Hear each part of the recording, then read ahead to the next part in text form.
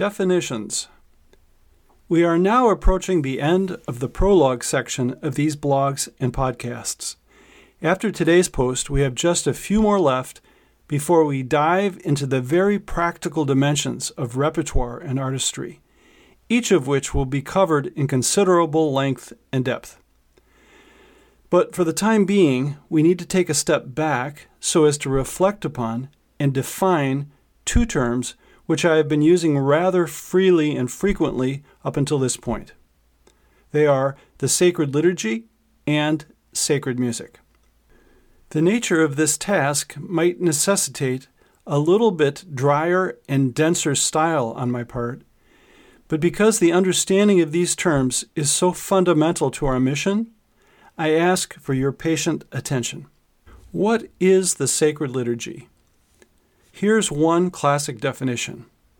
It is the collection of rites and ceremonies by means of which the Church expresses and manifests the religion by which she is united to God.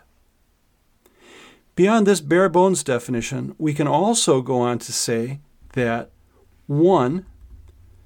It is instituted by Christ, who entrusted its implementation and development to the apostles and their successors. Consequently, it is the public worship of all those churches, east and west, who trace their governance back to Jesus and the apostles. That is to say, all of the many Catholic and Orthodox churches throughout the world. 2. It is intended to extend the saving presence and power of the Incarnation throughout the world and throughout history, so that in being intimately united to Christ and his entire mystical body, we might offer fitting worship to God. 3.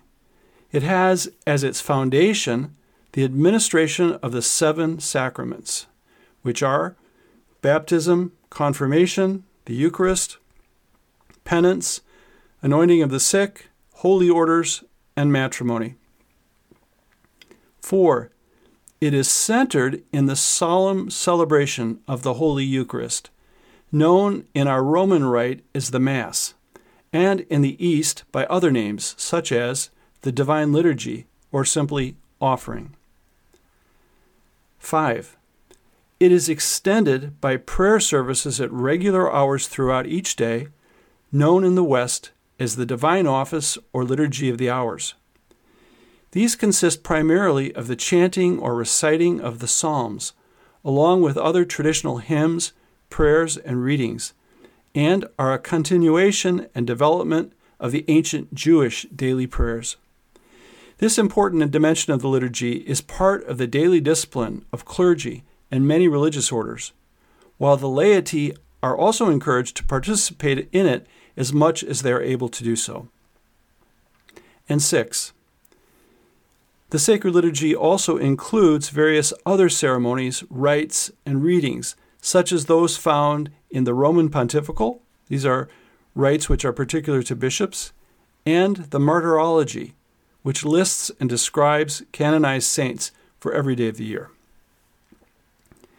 Now, this great gift of the liturgy is not meant to be the exclusive means by which we can approach and worship God, as we are also called to pray in the silence of our own room, as well as in all of life's circumstances. And there are many situations in which our private and collective prayers and devotions can be of great spiritual benefit. But the liturgy is considered to be the foundation for all these other kinds of prayer, insofar as it's received as God's own initiative in Christ rather than our own. And while the Mass is indeed at the center of all the above aspects of the sacred liturgy, it is also important to be aware of its much greater breadth and depth in its entirety. It is all there for the glory of God, for our sanctification and edification, either through our own personal participation or through the participation of others on our behalf. And as we move forward in these blogs and podcasts, even though our focus will be on music in the Mass, it is good to be aware of this broader context to which we will return at times. And now we must turn to the definition of sacred music. The traditional meaning of this term is rather straightforward and simple, and springs from the fact that the word sacred means consecrated. In other words, sacred music indicates that this is the music which has been uniquely consecrated for use in the Catholic liturgy, and as such has certain objective, identifiable characteristics. But in official church documents of 1958 and 1967, this implicit definition seems to have been ever so slightly modified and expanded, which will now require us to take a closer look at both the traditional and the modified meanings. Please join me for my next post, in which our reflections in this regard should lead us to better understand the real drama of sacred music as it continues to unfold before our very eyes.